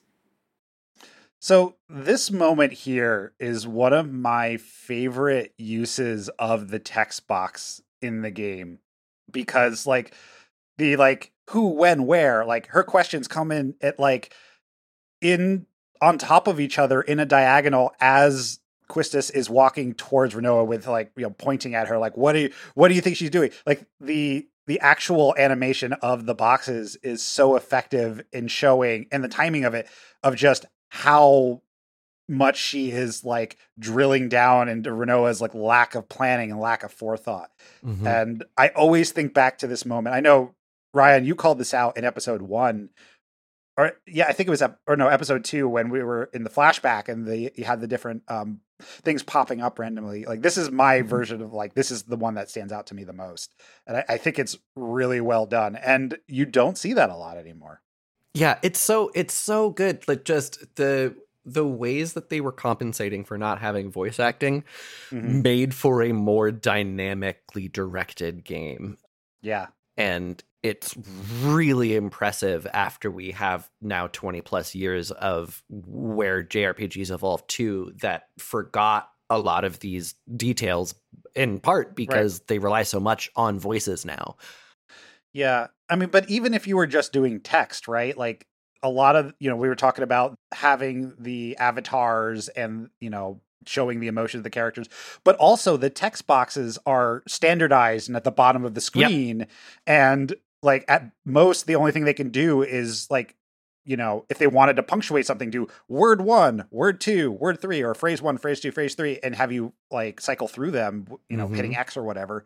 Where here, it's snap, snap, snap, you know, when, where, why, how. And it just really works well. It definitely drives the scene forward. Yeah, it definitely finds a way to just convey the emotion through like the visual text box, but also like it makes the reading active instead of just like glassing over a block of text. 100%. And it allows for intertalk and people to interrupt each other in a way that is really effective sometimes too. Yes. Yep. There's one in particular where that becomes like really obvious, like Diedrich Prison, when we run back into Rinoa with Irvine. Like that's one moment where that happens, and it's very effective. But yeah, you can't do that in the modern version of this unless you have, you know, actors talking over each other in a scene, which you don't even see that often in video games, because that's really hard to do. Yeah, I mean, it's interesting that, you know, it's almost a 10-year-old game, I think, at this point, which is wild to think about. But that game, Oxenfree, which is an adventure game, got praised for the way that Like, it allows people to talk over each other and like cut conversations short and stuff. And people were like, oh my God, this game, like, it's so good at that. And here Final Fantasy VIII in 99 is doing something very similar, but in like the silent film version of it. It's great. Yeah. It's so good. Or like the manga version of it. Like you see this a lot in manga too, where the speech bubbles overlap with each other when there's an interruption. Mm-hmm. And sometimes that can be done like with speech overlapping thought boxes too. Yeah. Which can be very effective at times. Mm. And yeah, you can do that when you have free floating text boxes you can move around and shape however you want. Yeah. Mm-hmm. So then outside the mansion, the general leads the party through the city to describe the details of the plan. And for some reason, they just let General Caraway run around the street to demonstrate the parade path. And it's pretty goofy. He's kind of walking from one screen to the other. Saying, car will turn right like this. And here's the funny thing. None of this matters. Right. This all happens in a cutscene. It doesn't need to happen. Yeah. And on top of that, like you have a character who's supposed to have a lot of gravitas and he's definitely aged. Like he's got graying hair. And then you just see him in a full out run in his like, military regalia. It's just so goofy every time. He's actually just running through the town square screaming about assassination plots. Yeah. Imagine like you're just walking on by or like you're trying to drive to your, to dinner or something. And this motherfucker is just being like demonstrating what a left turn looks like. Or one of the 1,000 buses that are flying around this town. In the most populated area, like the center part of the city. In a real parade, he would have been arrested immediately. The cops would have been like, this guy's fucking shady. And he would go, do you know who I am? And they would say, yeah, and still arrest him. Clearly he's like casing the joint, essentially, is what he's doing. Yeah. It's also a lot of just really bizarre asset reuse that it's like between the flashbacks and the, going back and forth to the city a bunch, like, they're really milking a lot out of just walking around Dealing City more than we have to. Yeah, for sure. I mean, is it interesting? Like, there's a reason why they want to bring people over to the Arch, right? But you could have just cut straight to the Arch. Mm-hmm. Yeah. But, I mean, there is a little bit... Well, here, we'll get into it here. But, like, so you leave the mansion and... you're walking over towards where the Arch is for this to happen. And there are several, you walk to the street where you gave the guard the code. There's another side street where you're walking down. There's a draw point there for some reason. Who knows? Don't worry about it. But like during that walk, Irvine and Squall have a conversation. And Irvine's basically like, checking Squall like, so do you have any like moral code of your own? Like, do you actually care who it is that you're doing these jobs for? And Squall doesn't answer. He's thinking to himself. Well, he does kind of answer a little bit, but he's mostly thinking to himself that, oh, there isn't a right and a wrong side. There's just differences of opinions and needs. And it's just like... Most PMC brained out of the group. Oh my God. I know. It's like, it's so funny because sometimes he shows himself to be the most emotionally intelligent. And sometimes it's like, you're a baby centrist nihilist. You are providing justification why it's okay to be a PMC. Like fucking guy. I mean, look, he grew up in this environment. He did. Yeah. He did. But still, there's no right or wrong. There's just differences in perspective. Oh, that's kind of in like, oh, no, it's not. No, it's not at all. Yeah, I mean, it also, I guess that also makes sense if you think that like, okay, I'm probably going to be, murdering these other students from other schools eventually, but there's still kind of like a brotherly rivalry, school rival situation. And it's like, when you grow up of like, okay, that person went to that school. They're not evil. They're just on the other side that I'm going to have to murder, which is totally fine, I guess. You kind of have to like convince yourself that it's okay to be on both sides of the thing in order to sort of like square that and not like want to murder them like during a hockey match per se, let's say. But the tour ends at the Arch. So we are back in control, but now we are in control of the gate team because Squall and Irvine have left the screen and we're in control of Quistis. But instead of staying at their post, Quistis is hit with remorse for yelling so hard at Rinoa and decides, oh yeah, there's enough time that we could kind of abandon our post and go back to the mansion 5 screens or whatever and apologize.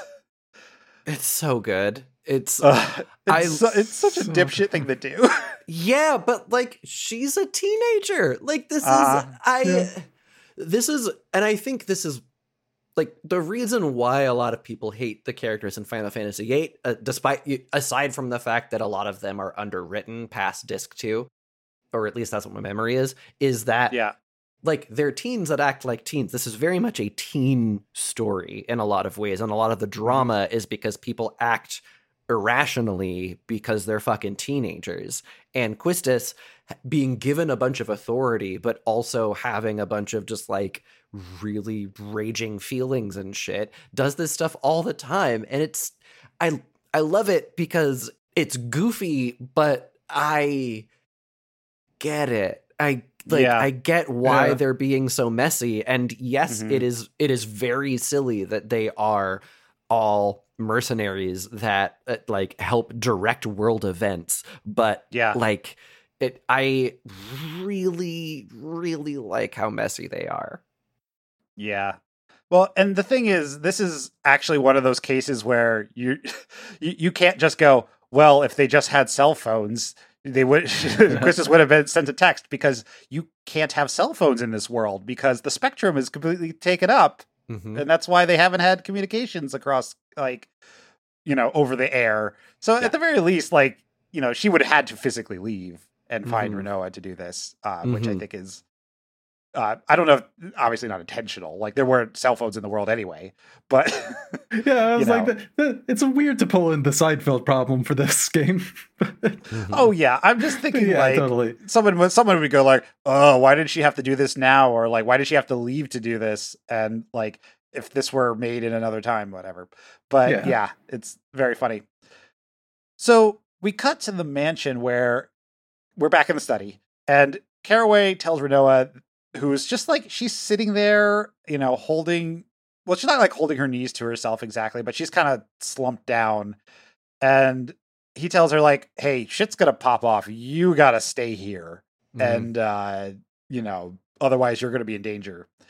But she just like sarcastically waves him off. She doesn't even talk to him or turn around to face him or anything. She's just like, yeah. And like, she's like all sad and shit because like, she's like, oh no, I really do care. I'm really trying, guys. Like, take me seriously. Why does no one take me seriously? But then, her father leaves the room, and we hear a beeping sound start, and Rinoa immediately recognizes this and realizes that her dad is about to forcefully lock down the entire mansion to keep her from escaping. Fucking comedy of errors. Oh my, like, the fact that, I mean, look, I get it. He's a major political figure. Maybe lockdown is something you'd want to have in case somebody like invades the house. But like, yikes. Extreme yikes to weaponize this against your daughter. Yeah. Yeah. She makes it out, but in a wacky twist, again, through the magical door where nobody can pass each other in front of, Quistis and crew arrive just in time to get locked in. Oh, it's so good. It's so good. And then it's like, oh God, everything's going wrong. Everything's going wrong. Why are teens PMCs? Yeah. This is what, the second mission? And well, okay, the first mission didn't go wrong because of the seeds. That went wrong because of the forest owls having bad intel. But yeah, like it's just nothing going right. Nothing going right. But now we are in control of Rinoa, who will climb a bunch of boxes and jump over a gap to get to a roof of a building. And we don't know why this building's important. We just know she's here. And it's clear that actually you could take Rinoa and go into the manhole there and go into the sewers here if you want. There is an item that is easier to get. I think it's a weapons monthly, so it's not a weapons useful monthly or anything. Oh, what are you talking about? Those are why aren't those useful? They're not useful. Well, you don't mechanically need them to do the upgrades. They don't show up in the weapons menu until you've read the magazines. Yeah. If you have the items, it does. So That's the weird, like, Oh. if you have the items to Huh. do the upgrade and you don't have the magazine yet, it'll show up in the junk shop and you can make that upgrade.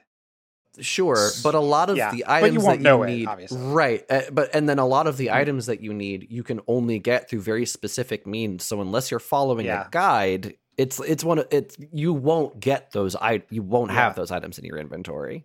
Yeah, I think it's one of those happy accidents that could happen. Like if you're playing naturally and you're not looking at guides or anything, but you're still card modding, like some of the items that you will end up with, if you do enough of that, you'll like stumble over some future upgrades that you wouldn't be aware of until later. But why would you card mod unless you're looking at a guide?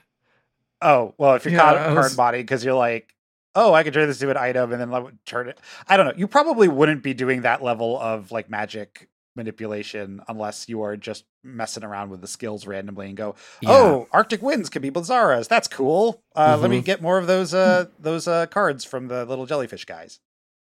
Mm-hmm. Mm-hmm. Yeah. It's the card mod system.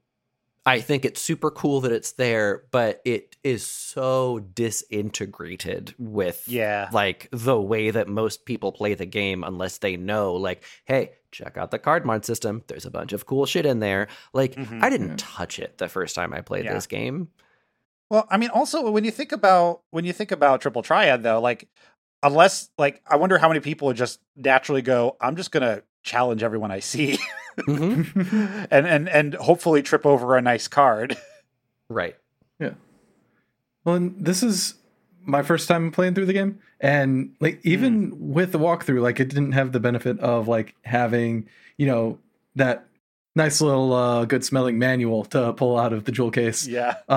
So you just told me about a mechanic I didn't know existed. Whatever card modding is. Yeah. So like there's it took me until after the TV station, I think, to find out about boosting. No, it was after I got Diablos. Yeah. You know, I was wondering when you said that you like summon spammed for brothers, I was like, Mm-hmm. Yeah, because like yeah. Well, I'm just thinking like, you know, when it comes to using the summons, like, you know, like we said in the first episode, like the pro move is don't even bother with them or don't only use them early on, or when it's like highly specific, like if you needed an earth element and you have brothers and you don't have a lot of quakes yet or something. Yeah, it didn't have the hot tip yet. Yeah. So I mean, I'd be very interested to hear, like, if you keep playing through the end of this, just like, how did you feel without going like sicko like a lot of us did? Oh, yeah, because I'm not going sicko, but I know that the sicko exists. So yeah, but you also know how the system works, like right. all of those, like, you know, the ways everything like locks in together. And of course, I'm going basically sicko. Like, I'm not like doing the most degenerate strats, but I'm like 80% of the way there. Right. Yeah. So, you know, this is if you learn, this is just for John, if you learn the Guardian Force command from Quetzalcoatl called Card that allows you to turn weakened enemies into cards, you can then turn those cards into special items with another Guardian Force skill called Card Mod, and then those items can be used to upgrade weapons. Okay, that's very good. Refine magic. Yeah, you refine magic from the items. Yeah, sitting here, where the fuck I'm gonna get a dragon's fin? Yeah. Okay. I know where you can get a dragon's fin. No, it's okay. I'll figure it out. Wink. I may have farmed a few for reasons. Or I'm thinking dragon's fang. Which is might different. I think there's dragon's fin and dragon's fang, but I know where I can find either of those. But anyway, what you're supposed to do is climb these boxes. The animations take so long to do. Like, this is one of those places where the 3x speed up is so nice, because I'm like, you have to do like 5 of these animations of climbing this box, and they're all extremely slow.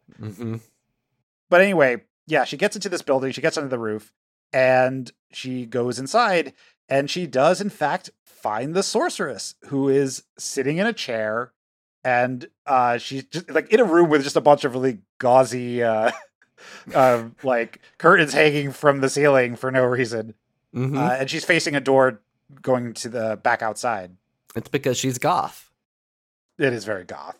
Yeah. Mhm. But you take Rinoa, you try to walk up to her, and like she's doing like her walk animation is unique here too, right? Like she's holding the little thing she's trying to, the little bracelet Mhm. behind her back, and is like kind of coquettishly like bobs a bit as she's walking forward. And you try to talk to her, and there's a big blast of like flash of light, blast of magic that throws Rinoa back like 30 feet onto her Right. ass. And then her arm starts shaking and ends up pulling her in the air as if she was like, someone was grabbing her and lifting her by it, and then is knocked unconscious and allowed to slump to the floor.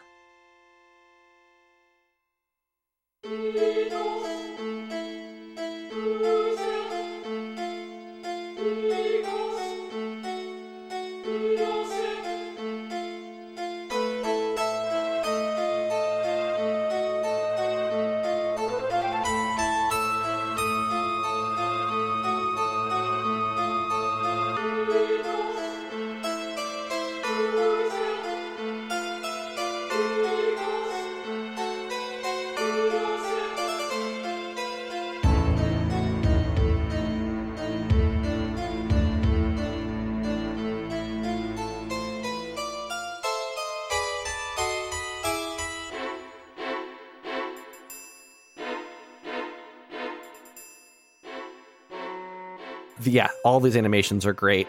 And then we get another like series of cutscenes and FMVs that are like spliced in between each other, which Final Fantasy VIII does really well. Mm-hmm.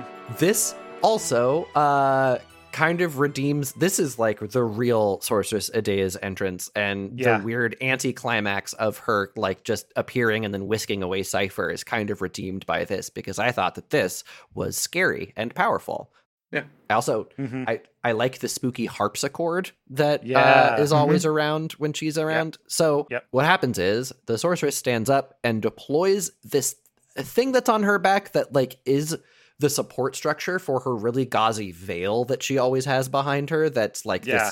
this like muslin cape basically. But it's like a fan of spikes is what it looks like, and it Mhm. is sometimes vertical, and so she like fans it out. Yeah, it's like the goth version of oh god, what's that festival in Brazil? Carnival. Carnival. Carnival. Yeah. Yeah. Yeah. It's like it's goth carnival is what Yeah. this is. Yes. Well, and she has a super cool, almost like, I don't know, reverse Power Ranger, reverse Magical Girl suit up into this spike form. Like her Oh, yeah, the little like, face mask scar melts away. Yes. retreats, and her trail kind of shrinks up behind her to just hang off of the Yeah. spikes. It's Yeah. And she's a got like very a cool little like cutscene. asymmetrical like hair. It's not a hairdo, but like hair piece where it's like Yeah. it's got a little horn on one side that That's the one part of her Interesting. outfit that I think is kind of goofy. Is It is I goofy. like I never Yeah, but- could figure that one out. But like yeah, and then her dress also has like full length gloves, and her hands are like claws inside yeah, they're them. very claw-like. Yes. Yeah. Yeah. So she then phases through the door. It almost looks like she's melting through it. Mhm. Outside, President Dealing is standing near a podium with a massive crowd gathered in front. Rinoa follows behind the sorceress, swaying as if in a daze. Squall and Irvin, who are just, waiting at their assigned spot at that gate in the middle of the crowd, notice that Rinoa is there. The president introduces his, quote, ambassador of peace, Sorceress Edea. She walks up to the mic and runs off an extremely bitter, villainous speech, Uh-huh. calling the people below her a bunch of idiot deplorables. I really liked Rinoa's gumption, like coming up and like trying to do this herself, and then it's so sad to just like see her be a thrall, and then Yeah.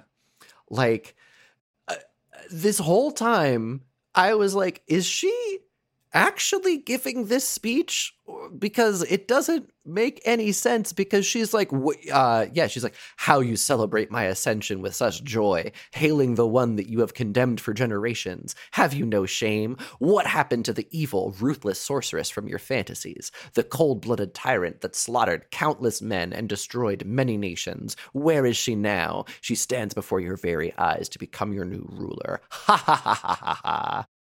It's very cartoon villain, but it's also like she's been carrying a grudge for a long ass time and she finally has what she wants. And it's only incongruous because the few people in Dealing City that we've talked to are kind of skeptical about the whole situation. And we haven't really interacted with that many Dealing folk who have bought into Galbadian propaganda all the way. And so to see all of these adoring people is a little bit incongruous. And then when she's also just like fucking blasting them all over the place, it's like, what's going on? Yeah, there's no nuance to this. This isn't like, by the way, like giving a suggestive speech of like, you hated the sorceress for years, or generations, but now you've seen the light and you're going to use my help in order to, create a new order in the world. Like there's no pitch here. Right? She's just like, hey, y'all fucking hated me, and now now I'm here in front of you and you love it, you hypocrites. Well, I have a theory, but I want to let John. Okay. Yeah, sorry. I was just gonna say, like, if you kind of walk around town, around the hotel and the shopping area before like going through with the plan, and talk to some of the faceless sprites, there are a lot of people who are like either really excited about the parade or really excited about the sorceress taking power. Even some groups that are like, finally the president is getting a woman in power to be an inspiration and stuff like that. No, so funny. I do remember some pro Thatcher talk happening. So no, there's still a lot of people in the crowd who are excited about this. But I mean, it's kind of weird that during this speech, the crowd sprites remain unchanging and just cheering with joy. So yeah, I have a theory, which is that's not what they're hearing, that she has cast a spell so that what she's saying is not what they're hearing, because otherwise I feel like there would be a riot in the streets, especially after what is about to happens, because it seems like only the Squall and Irvin are the only two people who see the next thing. And the fact that she says at the end of the speech, I will show you a fantasy beyond your wildest imagination, that to me is what makes me think, oh, are they trying to communicate that they're under a spell where they're hearing something different? Because otherwise this scene makes no sense. I agree, because like even when I first played this back in the 90s, it was like, why aren't you freaking out? Why isn't everyone just cheering the whole way through? Especially considering what happens next. Right. Because they still are cheering the whole time, and then there's a parade. Yeah. Anyway, Okay, we have to get into what happens right after this speech. All right. Yeah. So right after the speech, Delling is the one who notices that this is really weird that she's saying all this shit, and asks Sadea if everything is all right. But she replies by grabbing him, almost just thrusting her hand through his chest and raising him up above her with one arm, murdering the man with magic in front of the crowd before tossing him aside like a rag doll. The crowd loves it. They like the cheer even more, which is even more confusing. Yeah. And so she finishes off her speech saying that she will start a new reign of terror and that you will love it.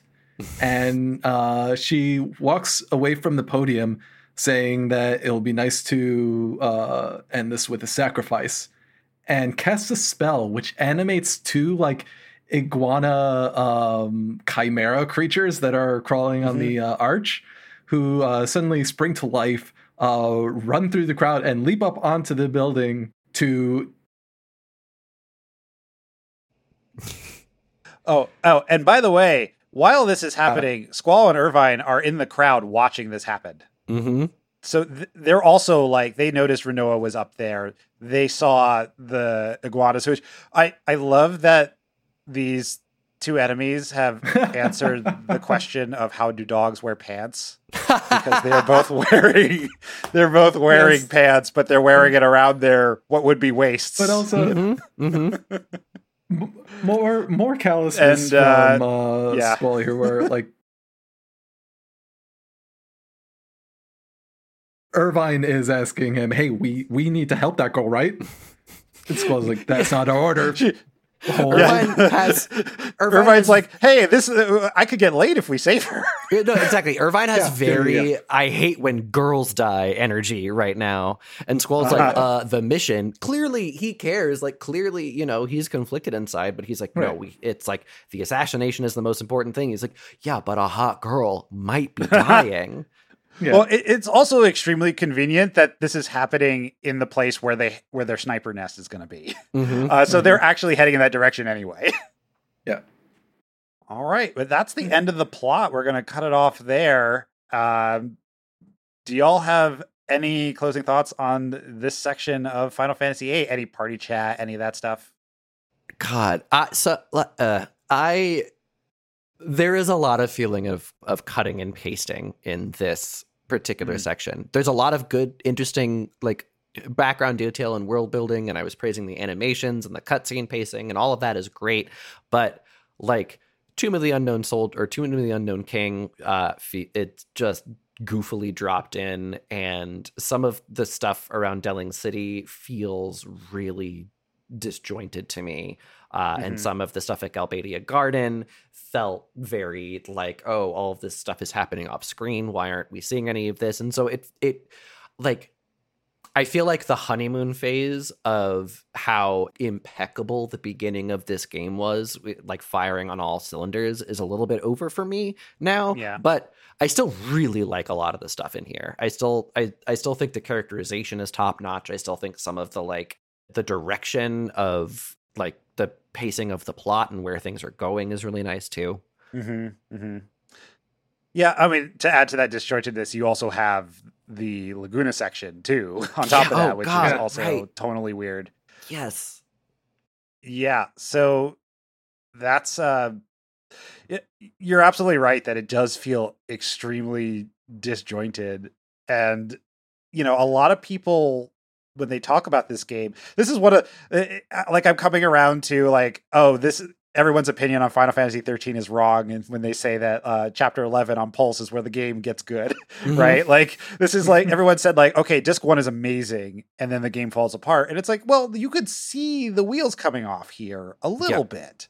Yeah. And I wonder how much of that does have to do with the fact that this game was going to be more evenly split originally with Laguna stuff, and so the balance is off, and maybe that's why Tomb of the Unknown King got dropped in. Maybe Tomb of the Unknown King was a place that Laguna was supposed to go to. Sure. Or something like that.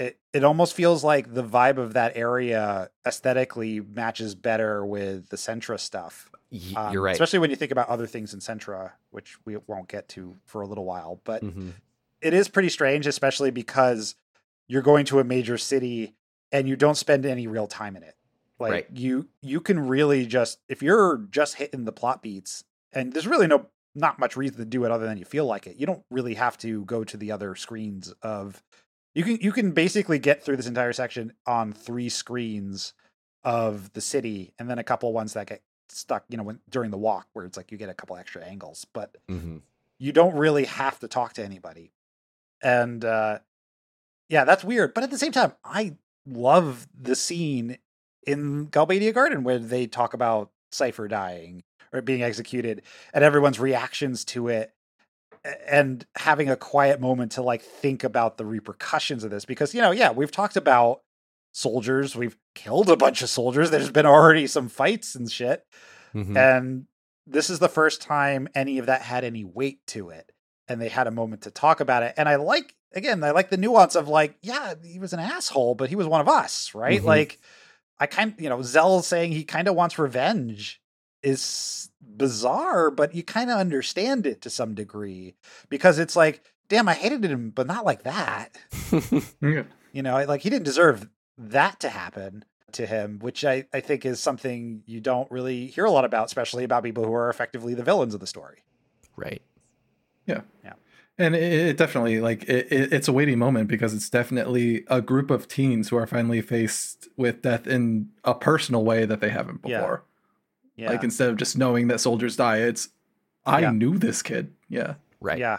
And the music really does sell it too. Like it's really a few of these tracks on the soundtrack have this, it's definitely a keyboard fake version of it, but it's like a fretless bass or like a double bass kind of sound, and like, you know, anchoring a lot of these songs.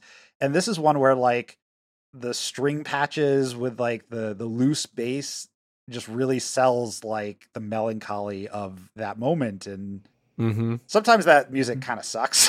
Honestly, there's parts where I'm like, oh, this is so boring. This is putting me to sleep. But like, I think it works in that particular scene of like them processing something and not knowing how to feel and feeling just kind of unmoored a little bit. Yeah. But on the gameplay side, I've already made Lionheart.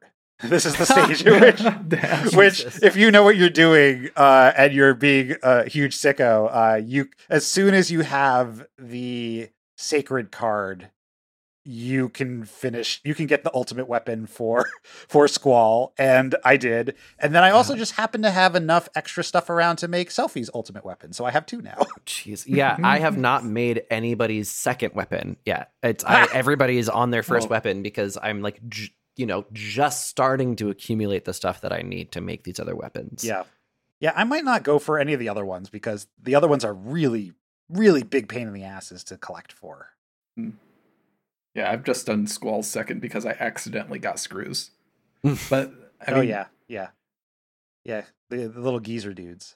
Yeah, I mean the whole process though of just because since I've never played the game before, of peeling this game back mechanically and learning a new mechanic on this podcast has been very interesting. Like this is it feels like a wide ocean mechanically, and like up until this point, the overarching plot was feeling a little dry for me. I love the character interactions and the cinematics, but it wasn't until we got to, we're going to shoot that sorceress in the goddamn face, that I felt a crescendo building.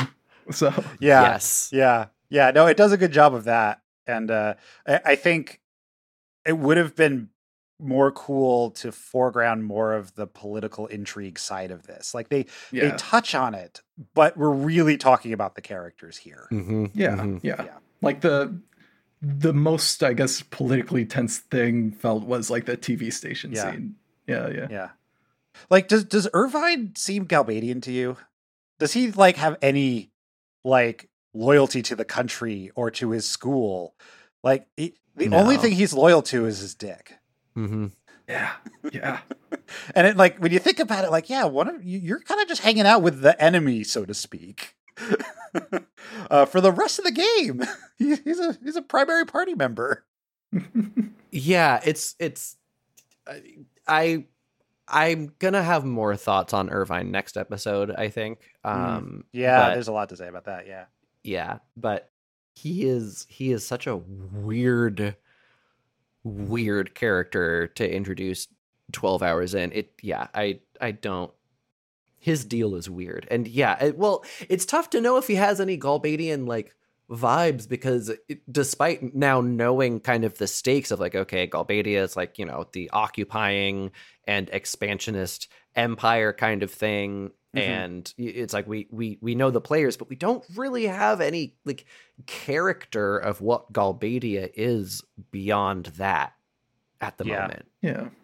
Well, and it maybe I don't know quite yet, but it does kind of seem like the gardens, like the seeds, are really meant to be like, yeah, you're from where you're from, and like your the society built around you does shape the garden culture. But also, like, there's no allegiance unless someone's paying, right? Yeah, absolutely, yeah. But also, isn't it weird? Just think of this for later. Isn't it weird that Irvine doesn't say anything about junctioning Guardian forces for the first time? Right? Right? Because he's from Galbadia. He uses a gun. He's like on the garden that doesn't use these things. So but he Oh. doesn't say anything. He's just part of the party now, and he's using all of our junctions. Yeah, interesting. Yeah. I can't say shit. I know. But John, keep that in mind if you keep playing or listening. I'm thinking now. Yeah. Yeah. It's kind of weird that they don't bring it up at all right now. Mhm. Anyway. All right. So, do y'all have anything to share with the listeners? Oh, fuck, that's right. It's plug time. John? Okay, yeah, thank you for having me on this podcast, guys. It's always cool to like play a JRPG that I've never played before because I was a poor little N64 kid. But if you don't mind hearing my voice, especially alongside Matt's, please visit what is it pitchdrop.cash. Yep. Yeah. And check out Boku no Stop Premium over there. We're doing Death Note, and it has been a goddamn ride. Hell yeah. It's been a lot of fun. It's my first time through the show. Is it your first time, or have you seen this before? My first time too, yeah. Okay, yeah. Oh my God, Chris is the only one of amazing. us. Chris is the only one of us who has seen it, and he forgets pretty much everything that he hasn't seen in the last 2 months. So he's Incredible. forgetting shit and remembering it. It's been fun. We just got to the turn where I think the show gets very weird and kind of breaks the characters a little bit. It And breaks I'm very everything a curious to little see bit. where it goes. This is around episode 17, 18. Right now. Aha. Yeah. Yeah. Okay. Yeah, if you know what's going on there. But yeah, Boku no Stop, it's fun. Yeah. A lot of episodes to go back to. Oh, yeah. This is the premium one. This one's been running longer than the free version that I will mention in a moment. But I'll let Ryan go first. Cool. So if you like hearing my voice and Miss Chris Taylor and I talking together for whatever reason, it's because we're good together. Okay. That it's not whatever reason. We've got a podcast that's just the two of us. It's about Final Fantasy 14. It is called Icons and Icons. We are so close to Heaven's Word right now. We've been going for 2 years. No, wait, 1 year? 2 years. We've been going for 2 fucking years at this point, finally to Heaven's Word. And it's $1 a month at pitchdrop.cash. You should check it out, please. Mm-hmm. It is so very good to listen and remember all of the things that I forgot about the actual storyline. Yeah. Yeah, Sybil unfortunately had to leave midway because my guess is she's currently recording her pop punk podcast, retrospective podcast called Gotta Get Out of This Town. Listen to that. It's a lot of fun, but you could also find her other projects on her website, hellscaper.com. But yeah, she does a lot of other things. I think Ryan and I both listen to Gotta Get Out of This Town. Yeah. Same. It's I got great. called out specifically on one episode Yes. recently. No, it's a good one. Just do it, Matt. I guess I'll take estrogen. That makes more sense if you understand the context. Anyway, you can listen to the other Boku no Stop that I mentioned earlier, the free version.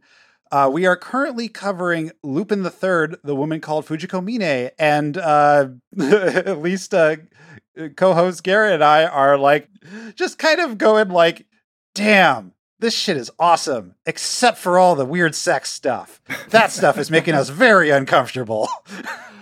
God, But it otherwise is so cool.